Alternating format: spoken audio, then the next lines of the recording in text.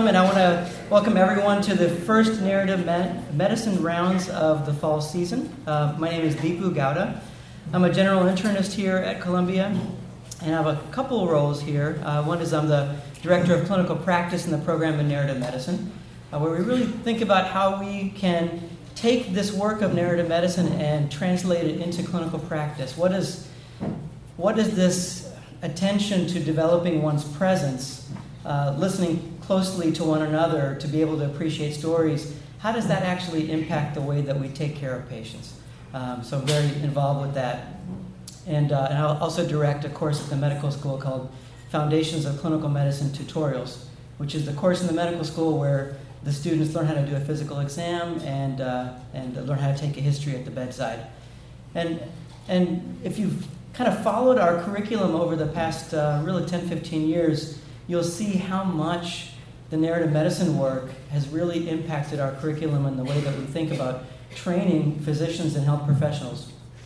The idea of listening carefully to represent the stories that we are engaged in our world through writing and through other creative forms is really embedded throughout the entire 4 years of the curriculum, starting in the very first year where all the students have a required narrative medicine course, and Ben Schwartz, who you'll meet soon, teaches one of those courses to our students.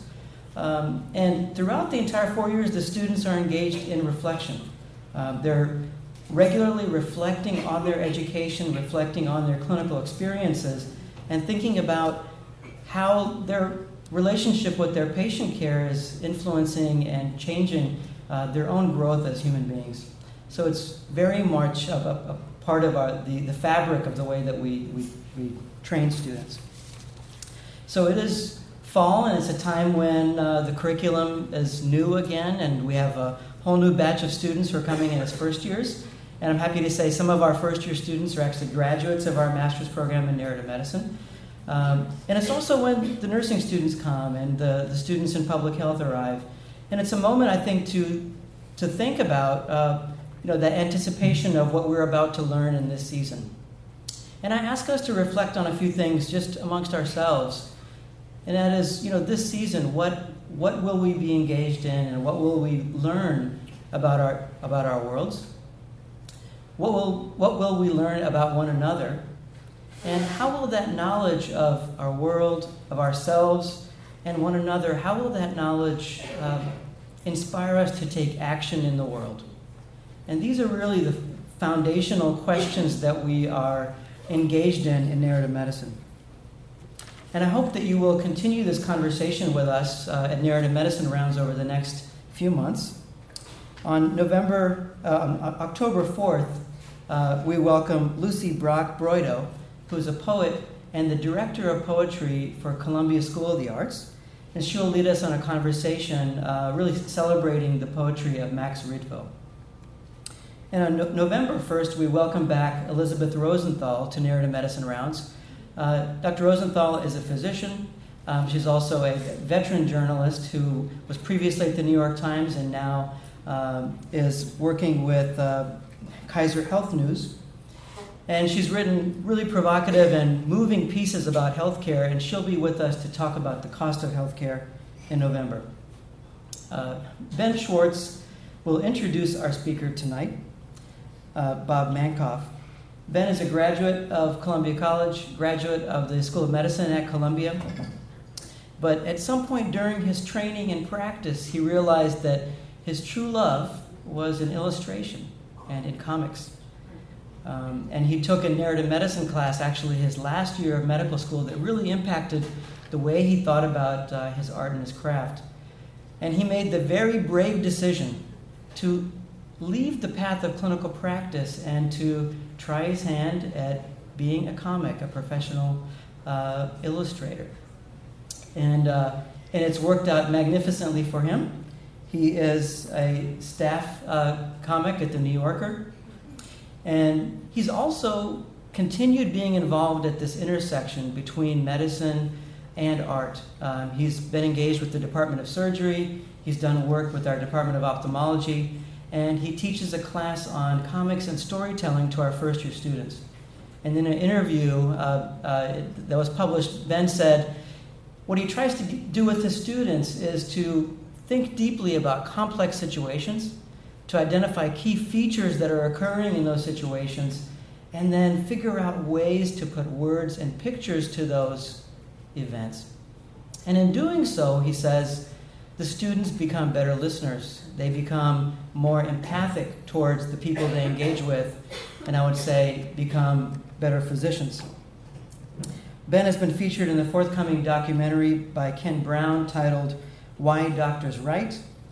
And I have to say that Ben's work has been a powerful force in really challenging the way that we are thinking about narrative medicine, asking us to expand the ways that we represent our world, to really embrace art and illustration and comics in a new way.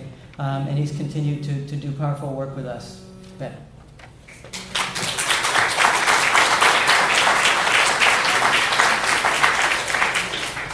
Thank you. Good evening. So as you just heard, my name is Benjamin Schwartz, and I teach a class on comics and visual storytelling here in the Narrative Medicine program. And the only reason I have any credibility teaching a class like that is because of our very special guest speaker tonight, Bob Mankoff, who we are very fortunate to have. Bob is truly one of those people that needs no introduction, but as long as I'm up here, I'll explain a little bit about why he is an acclaimed humorist and a true legend in the cartooning world. Bob began his cartooning career in the mid-1970s, and since that time he's been delighting magazine readers all around the world with his insightful and absurd and absurdly insightful cartoons, all delivered in his trademark pointillistic art style. Means he uses a lot of little dots. In the early 90s, Bob added entrepreneur to his resume when he created the Cartoon Bank, an online cartoon licensing business designed to really help support his fellow freelance cartoonists by giving them new opportunities to find financial independence.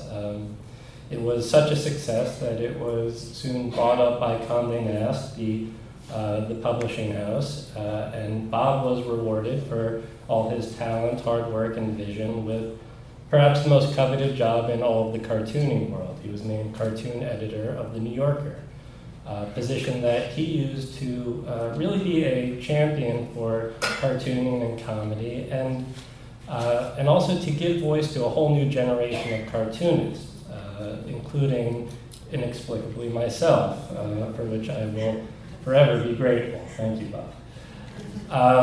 This past April, after 20 years, Bob retired from that position, took a well-earned retirement, and in typical Bob fashion, that retirement lasted all of 2 days. By the end of his first weekend off, he had announced that he was moving on to his next challenge, cartoon and humor editor at Esquire.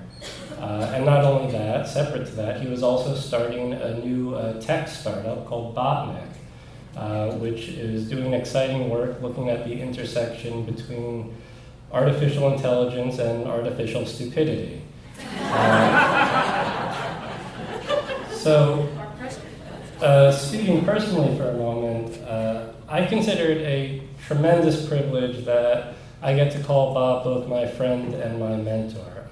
I always learn something from Bob whenever we speak, be that about the craft of cartooning, the art of comedy, the science and psychology of humor, or randomly enough, the perfect form for an NBA three-pointer, which he is disturbingly good at.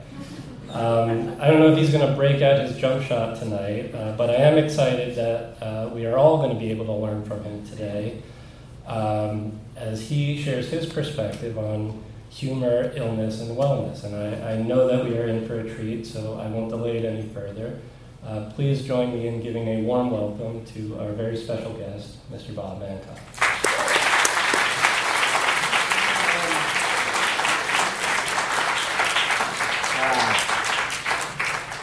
Whoa, this is a good-looking crowd. You know, not every crowd I talk to is this good-looking. We're going to take a selfie. Very, very high standard. I'm delighted to be here.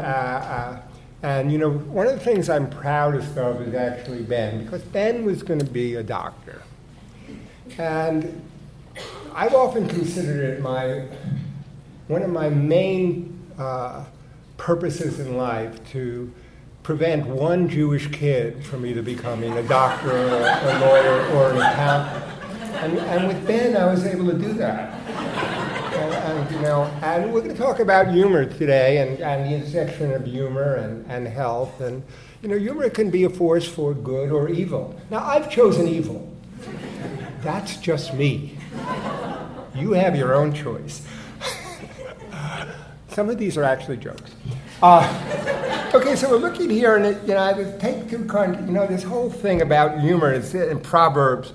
A joyful heart is good medicine, but a crushed spirit dries up the bones. And this is, that laughter is the best medicine. But for what year? You know what I'm saying? Like 2500 BC? Not really. It's not bad. I mean, another way to look at it is, if it's the best medicine here, like, what's the next best medicine? Now, I know there are a lot of doctors in the audience. I say, I'm from New York. I don't really need a microphone. Okay, now, if you're looking at me over here, you're seeing, is that jaundice? See what I'm saying? It's a little yellow, right? Now, another meaning of jaundice is that a state of feeling in which views are prejudiced or judgment is distorted with envy or resentment. Now, if you're a cartoonist, if you're a humorist, everything bad is good. So the way we deal with medicine, the way we deal with law, the way we deal with government is by making fun of it. And certainly that's what I do in my cartoons. And this came out of actual experience. One of my cartoons, well, yes, it's a routine procedure if you routinely have someone slice open your body with sharp instruments and then fiddle with your inside. Now, I came up with this cartoon after I had this prostate green light operation, and the guy said it's a routine. It was routine for him. He was having lunch when I woke up, so it was absolutely, but not so much for me. So one of these things a cartoon is, of course, it's a joke in a way, but it's trying to teach a kind of empathy here, saying, and I think this is what you actually do in narrative medicine. There's one thing to go formulaically through it, but you don't experience it. Here's another cartoon of mine. I have no objection to alternative medicine as long as traditional medical fees are scrupulously maintained. Your coverage doesn't seem to include illness. And, of course, it's not just me who's jaundiced here. Here's some other cartoonists, David Cypress. We're running a little behind, so I'd like each of you to ask yourself, am I really that sick, or would I just be wasting the doctor's valuable time? Oh, whoa, way too much information. We really say to the doctor, we really want information. We want you to unburden yourself, but really, it's running a little short here. And here, next, an example of the very same procedure when done correctly. Okay, so we do make fun of doctors, and we do make fun of lawyers, and I always consider it like a twofer if we can get both. I don't feel quite as fulfilled when I've saved a lawyer. Give it to me straight, Doc. How long do I have to ignore your advice? Be honest, how much are you exercising? Yes, your doctor of taking a pill to solve all your problems is right for you. But this is me. But if you cure my hypochondria, I won't have any hobbies. Okay, so there was supposed to be a book on sale, but it's not. But that's okay. The book will eventually be on sale. And this is a book I wrote. And it has to do, and if you were able to buy this book, I would have signed it for you. I would have made it marginally more valuable. And if I did so, I would have wanted it back. Okay, so it's based on this cartoon of mine, which is called No Thursdays Out, How About Never is Never Good for You. So, as Ben knows now, a professional cartoonist does 10, 15 cartoons every week. and that it's an amateur when someone comes to you and say, I have an idea for a cartoon. And I actually have an apropos medical story about that. I was at my cardiologist because I have arrhythmia, and that is a good person to go to rather than a plumber. And so I went to the cardiologist, and of course they want to put you at your ease because they're probably taking a course in narrative medicine. So they ask you, like, what do you do for a living? And I said, well, I'm the cartoon editor of the New Yorker magazine, and he shuts off all the machines. He says, I have an idea for a cartoon. And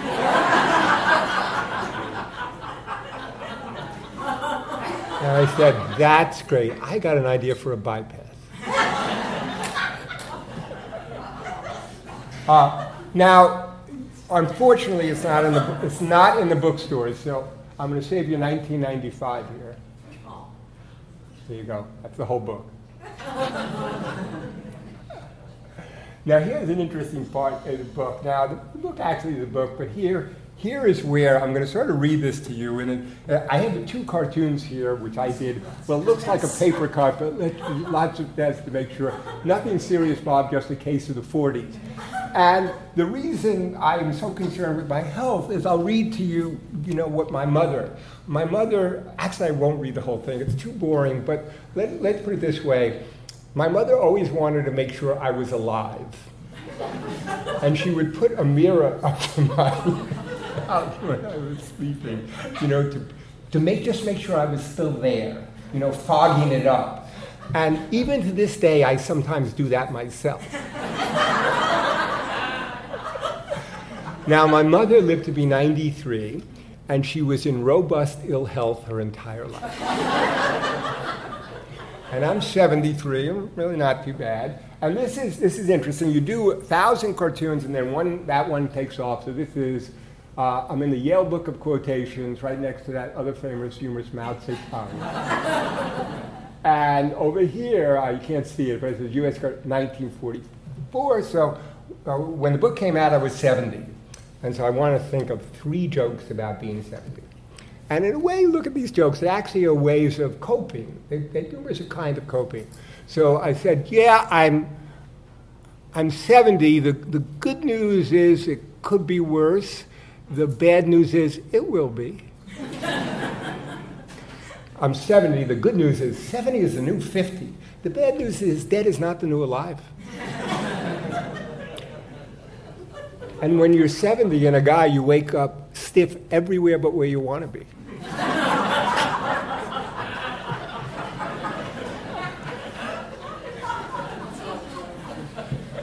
So that's it. So now seeing that other cartoon, I have a case of the 40s, and I have a case of the 70s. And Ben would come in and show me cartoons. For an exam or everything. But I would say, Ben, I've got a case of the 70s. What's the mortality on that? I wanted to know. And that's the way a comic looks at everything. I've got a case of the 70s. How many people... let's say you have a case of the 70s. And you say something like, in a comic mind, you say, well, the 70s, like, oh, that's a 15% mortality. Well, if you went to a doctor and you said, well, you have a 15% mortality, that's not good. Okay, laugh for the health of it. Is that true? Let's watch this.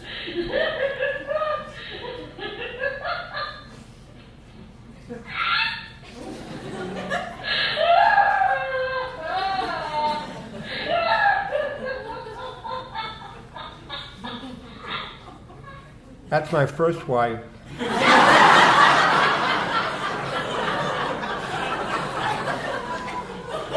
Why people laugh at that, I never have any idea what they do. Of course it's not. That's the other thing. If you're going to be funny, don't bother to tell the truth. Okay, but that's interesting because that's a pretty robust response, right? Maybe a little bit over the top, right? And I want to give you a little bit of the history of that response. That's sort of a very deep, primitive response. Let's see how far back it goes. We have listened to animals playing. We have heard what appeared to be the sounds of laughter. We decided to tickle some animals. And we realized that we had to look at the sounds at a very different register than we can hear. We could tickle animals and generate a lot of vocal activity that appears to be laughter. these animals would begin to enjoy our company, and they would start to play with our hands, and wherever we would put our hands, they would follow us. And when we tested these animals to ask whether they were enjoying this kind of activity, the unambiguous answer was yes. That guy needs a date. I think the more remarkable finding is that he has talking rats. But actually, it is actually interesting. It shows that this kind of physiological response, this rapid breathing to relieve tension, or sort of this mock aggression, and you can see it in chimpanzees. Oh, look. So they have this laughter, but... It's coming. It's coming. Here it comes, Alfie. Here it comes. Here it comes, Alfie. Well, that's really interesting. I mean, that's pretty much just like a kid, right? And that's really weird, too, because one of the things is a kind of mock aggression, right? And clearly the laughter, the breathing, now the breathing in chimps and primates is in and out. That's why it sounds like that. Now, the interesting thing, all our laughter is on the exhale. And that's why it can be used in speech, because it's just like speech. It's on the exhale. Now we'll go up the chain a little bit. This isn't laughter, but this is sort of humor in its own way. This is a daddy chimp playing with his kid. Come on, play. So he's bopping him on the head. And what the face that the little chimp is making is called the play face. It's the play mode that they're in. So once again, it's mock aggression. Mock aggression, and so this is the antecedents of our smile. But once again, it's a kind of mashing up of both anxiety and tension and relief. And now the final stage, which will tell you anything you really know about humor, is that actually a little kid. Watch out.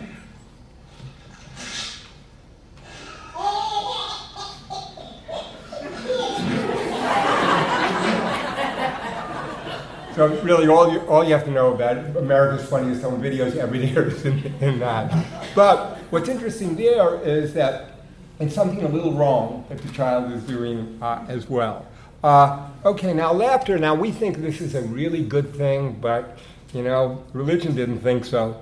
Laughter often gives birth to foul discourse, and foul discourse to actions still more foul. Often from words and laughter proceed railing and insult. And from railing and insult, blows and wounds, and from blows and wounds, slaughter and murder. If then you should take good counsel for yourself, avoid not merely foul words and foul deeds or blows and wounds and murders, but unreasonable laughter itself. So, wow, that's heavy. And I'm teaching at Fordham. So, look at this. This is Lord Chesterfield. This is advice to his son. Frequent and loud laughter is the characteristic of folly and ill manners. How low and unbecoming a thing laughter is, not to mention the disagreeable noise that it makes and the shocking distortion of the face that it can. I have never laughed in my life. Well, it's actually interesting. We think this is so crazy, and this is actually the norm. Laughter is sort of losing control.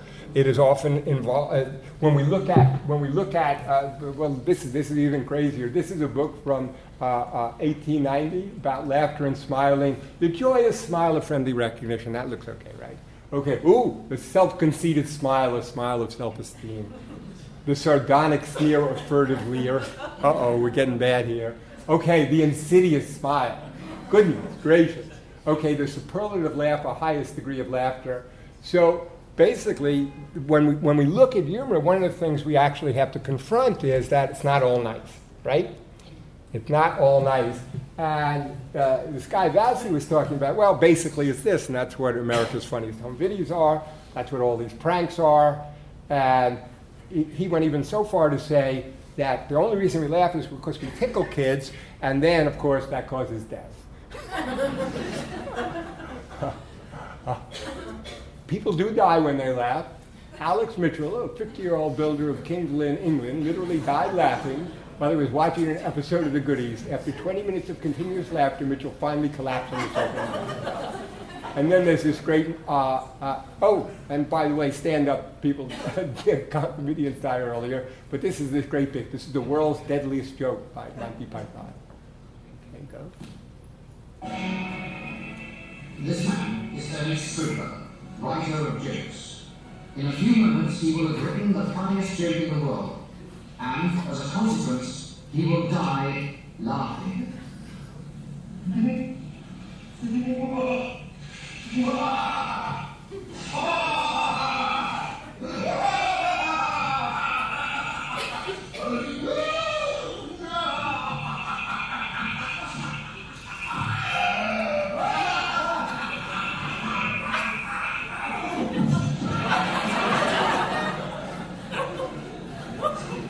That this joke was lethal. No one could read it and live.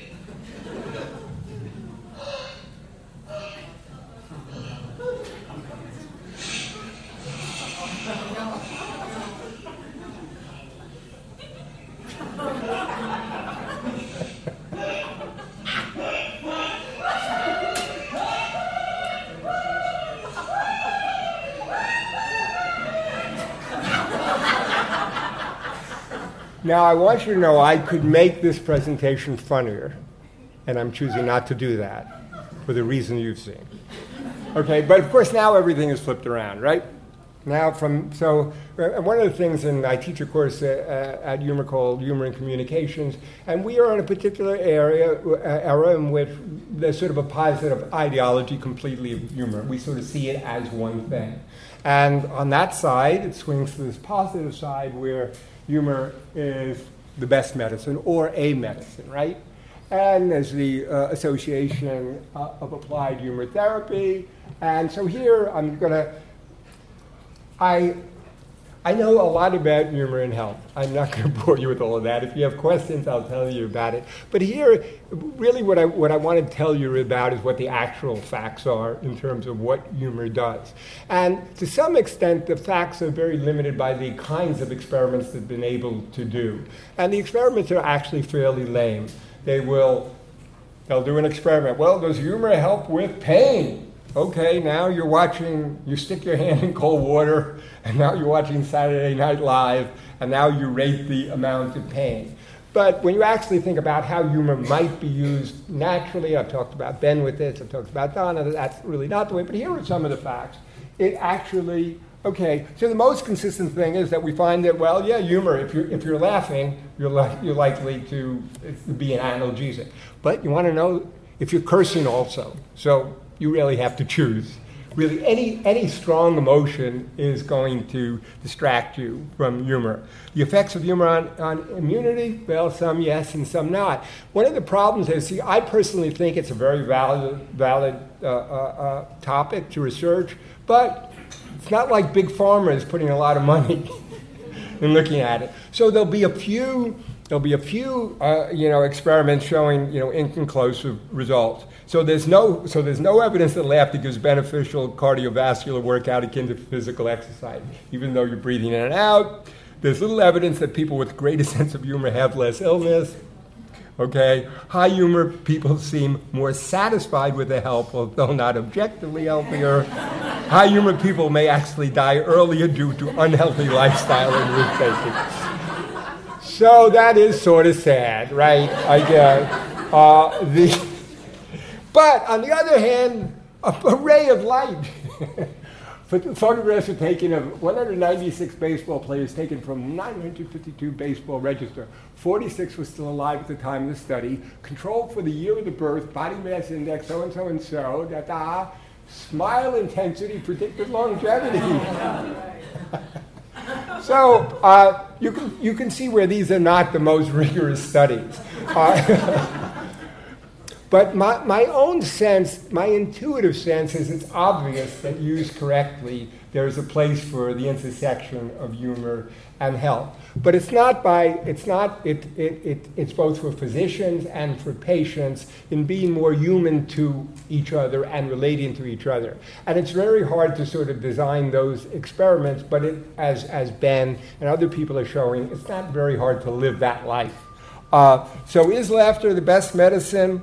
Of course not, but it's the cheapest.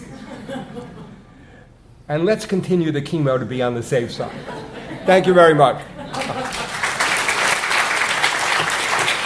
And I'm happy If you actually want to know about humor and medicine, I'm asking you to take any questions. Got anything? Questions? Make one up. I'll give another lecture. You just tossed it.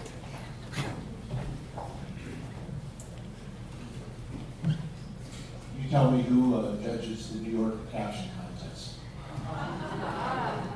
Well, I did. I'm the reason you lost. But there are reasonable fees. Actually, if you want to know, this is how the New York Caption Contest was judged, which I created. It was judged in this way. We got to 5,000 to 10,000 captions come in every week. There are not 5,000 to 10,000 different captions, and we had algorithms that sort of break down the groups of it. Then to all the people who entered the caption contest, we did crowdsourcing, in which you can go up now, and that's something I work with people at the University of Wisconsin on, to rate it unfunny, somewhat funny, and funny. And then all of the captions then got a rating. Now, the interesting fact of all of that is just that judging humor makes it less funny. So that just by judging hundreds of captions, all of them sort of fall into somewhat funny. But it turns out that it was fairly reliable. I mean, it's simply this. If 10,000 people are rating them and they rate the captions, it's likely that another 1,000 people would also do it. In terms of the kind of humor that all that crowdsourcing produces, is sort of mediocre. But it's actually what people like. What people don't really like novelty. They like a little bit of novelty in a cocoon of familiarity. And that's a good thing for doctors to remember, too. Any other questions? Yeah. Now, see that we got him started now. Thank you so much for the presentation. It was wonderful. I'm actually a nurse, and we use humor all the time in nursing to kind of cope with what we see on the units and on floors. And I've moved into a nurse practitioner role in palliative care. And so my question for you is, can death, dying, and suffering in some ways be humorous? And what do you think about that? Just say... You don't have very good hearing. You got bad hearing, so is that suffering? I'll just repeat it. It's death funny. Is death funny? What's the saying? Not only is it funny, but dying is easy, comedy is hard. That's the great line of an actor. Yeah, well, death, let me put it this way. All bad is the source of all humor. The humor is in reaction to difficulty. Now, death itself, from a personal experience, as it's happening, I don't think that it would be very funny. But what it exposes is our mortality, our frailty, it's the contradiction of our oversoul existential helplessness, and yet our courage to laugh. It's really that. Existentially, it's like the Woody Allen thing from Manhattan. Everything you do, everybody you know, everything you love is going to be gone in a very short time. Why bother? Okay? And one of the reasons we do bother is because of laughter. Because for laughter, I think, is a triumph for us. Now, for me, that triumph came not over death, but over a teacher at Syracuse. I was a terrible student in the 60s, and I never went to class. And so this is a sociology class. I didn't go to any classes. The first class, find out when the final is, stay up all night, take drugs, read the book, go take the thing. And then I go into the class, and I come in late, and I sit down, and the teacher looms over me because I'm like the last person in there and says, "Who the hell are you?" Because he'd never seen me. And I looked up at him and said, I could very well ask you the same question. And I've got to say, that was so great. But that's a little bit what I mean, because for many people, I think that would be like a kind of death, like you're going to be eliminated. You are nothing. And I think the ability to joke, even in the most severe situations, and of course you do find it in hospitals, you do find it in wartime, you do find it in the most stressful situations.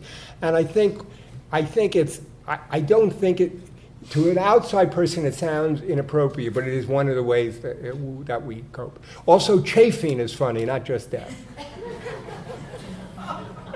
Even chafing can be funny, really. It's not on the same ballpark. I think you have another question, yeah? Do you think you are born with a sense of humor, or do you develop a sense of humor? I was talking about this with Donna and with Ben. Congenitally, in terms of the studies, you're sort of either somber or jolly. Let's put it that way. In other words, there are people who laugh very easily or not laugh very easily. In terms of your sense of humor and stuff, you can be very somber and sort of have a sense of humor, or you could be very dry. And that seems to be primarily environmental in that, the identical twin studies show that identical twins raised apart in terms of this congenital, they will laugh the same, but their taste and everything will be different.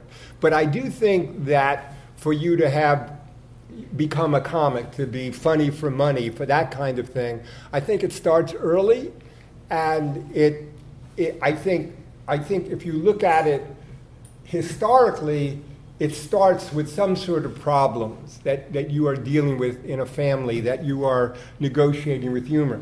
I don't think that's the case anymore, because I think people simply learn to be funny now from YouTube.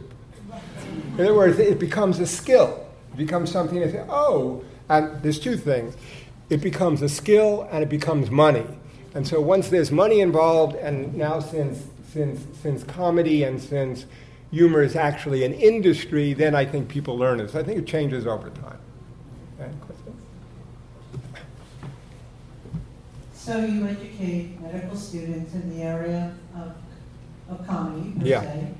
So I'm curious, how do you encourage medical students to make a distinction, if you do, between humor for the sake of humor, as in view of the cartoon about health and death, and actually diminishing or making them think a little harder about using humor about a specific patient for their own stress relief, the so-called gallows humor and other things that occur with the hidden curriculum and things related to that? Yeah, the thing that I was talking to Ben about this, and that's a very tricky topic in a hierarchical situation, in a different power dynamic, to use humor in that particular. But, obviously you'd be self-deprecating, you'd be alert to the cues.